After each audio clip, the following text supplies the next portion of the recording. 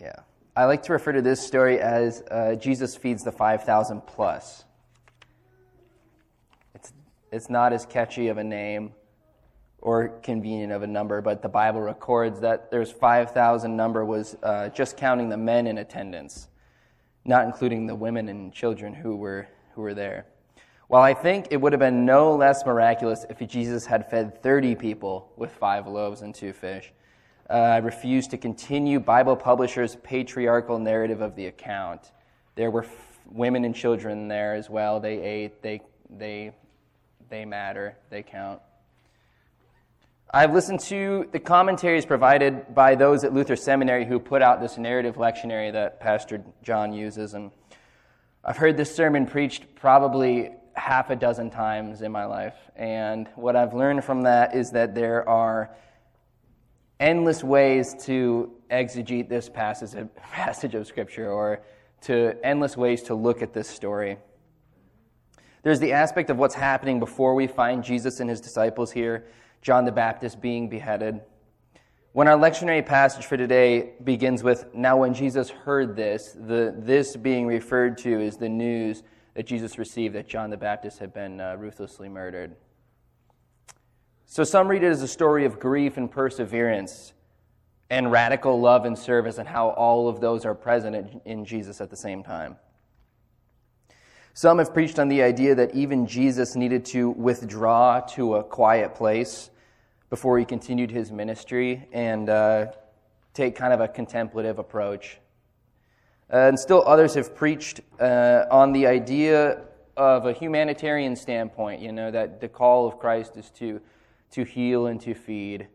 And I may touch on that today, but the aspect of the story that I have never personally heard anyone preach on are the miracles themselves that are present in the story. And I have my theories as to why. It may be because it seems like the miracle of multiplying the food is so obviously the main event that it's maybe not worth touching on. It's not too cryptic, seemingly, upon first read. And Jesus healing the sick in the crowd is a miracle as well, sometimes overshadowed, I think, but it's not exclusive to this passage. That's present in a lot of gospel passages, and most times in more detail than here. I wonder if we've heard this story so many times that the unfathomable miracle just doesn't seem that miraculous to us anymore. My guess is that it doesn't have much to do with this passage in particular, but that some of us just don't know what to do with miracles, right? We don't know how to think about them in a pragmatic, enlightened society. A couple summers ago, I was reading a book called The Little Flowers of St. Francis of Assisi. Maybe some of you have heard it or even read it.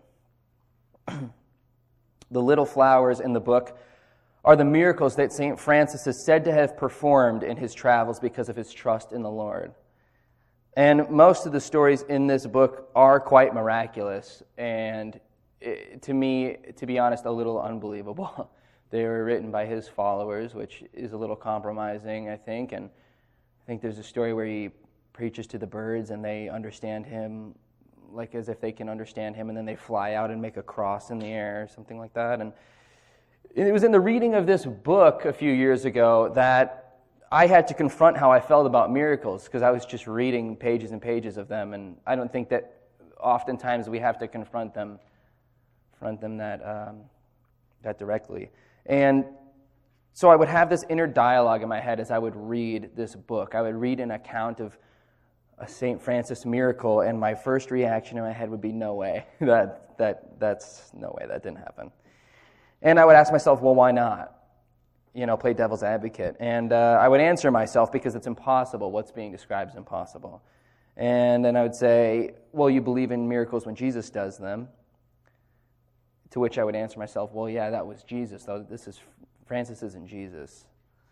And then I would remember Jesus' very own words to his disciples in the Gospel of John. He said, "Very truly I tell you that whoever believes in me will do even greater things than these." And so that dialogue continues in my head to this day, and I think if we're honest, it probably will forever for most of us. I bring up that story not to get into that conversation here about miracles, but to say that I think the disciples have a similar doubtful mentality initially in our passage today, not fully thinking it through yet. They do get there, I think. Verse 15 begins, "When it was evening, the disciples came to Jesus and said, 'This is a deserted place, and the hour is now late. Send the crowds away so they may go into the villages and buy some food for themselves.' Jesus said to them, 'They need not go away. You give them something to eat.' They replied, 'We have nothing here but 5 loaves and 2 fish.' And he said, 'Bring them here to me.'" See, the disciples aren't God, but Jesus is. That might be obvious. It's kind of a funny sentiment to focus on, maybe obvious, but that's at the heart of the message of the story for me today as I read it and this week. See, I think the most commonly missed extraordinary act in a story that's chock full of miracles is on the part of the disciples. That is a miracle made possible by the faith that one would think, if I hand the same food that I'm holding here over to Jesus, something might be different.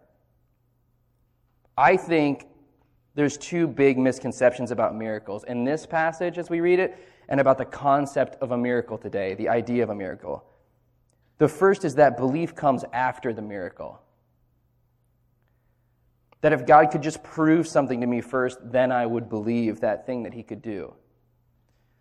That God could do, I should say. See, the disciples in this story had to believe first that if they handed over what little they had to God, that a miracle might just happen. My Old Testament professor, Dr. Throntveit, in seminary, he lectures to his classes about the fairly common misconceptions we have and can hold about belief in our culture and in the church. The idea that what constitutes belief is thinking a certain way about a handful of Christian doctrines. That means you believe in Christ. And when he lectures on this topic, he likes to tell this story from a few decades ago when individuals performing tightrope stunts across the Niagara Falls was popular. Someone would start by just walking across. Then another performer would do it blindfolded, and so on, each attempt more extravagant than the last. Eventually, someone said he was going to walk across the rope pushing a wheelbarrow. A huge crowd gathered. He goes from one side to the other. Everyone's cheering. He says to the crowd, "Okay, who believes I can go back across now and do it again?" A guy in the front row of the crowd says, "Yeah, I believe you can do it. Go for it." And the tightrope walker says, "All right, well, why don't you come up here and hop in the wheelbarrow then if you believe I can do it?" See, that leads me to my second misconception about miracles, is that they're easy. See, the disciples had to get into the wheelbarrow, so to speak. They had to hand over the food. And it takes belief to hand over what you've got.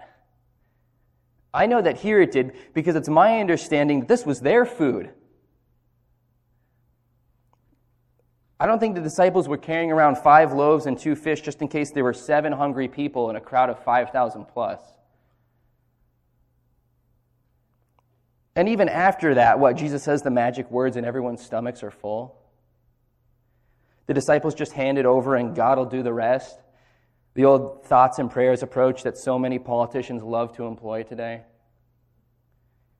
Verse 19 reads, Jesus ordered the crowds to sit down on the grass, and the disciples gave the food to the people. See, that's why I say upon first glance, someone might read this passage and think miracles just happen. No, they don't just happen. Miracles take work. It might actually cost you something, and then you might have to go out and put your back into it if you want to see a miracle happen, handing out food to 5,000 plus people. Jesus' multiplication of the food was a miraculous act of God. I don't want us to miss that this morning. Like I said earlier, the disciples aren't God, but Jesus is. But Jesus' miraculous multiplication of the food didn't mean that people were fed. That was the disciples' job to do. And this is still the language that we use today regarding these kinds of situations and issues, right? If I said that we could end hunger and food insecurity within our lifetime, someone might say, "Oh, wow, that would be a miracle, wouldn't it?" So how fitting is it for this passage that while the United States government was using the food on thousands of government workers and contractors' tables as collateral during this latest shutdown, that this congregation, in collaboration with other churches, religious groups, and humanitarian efforts, were supporting organizations like the Little Kitchen Food Shelf to provide food for that crowd of food insecure people, if you will. It's incredibly fitting, in my opinion.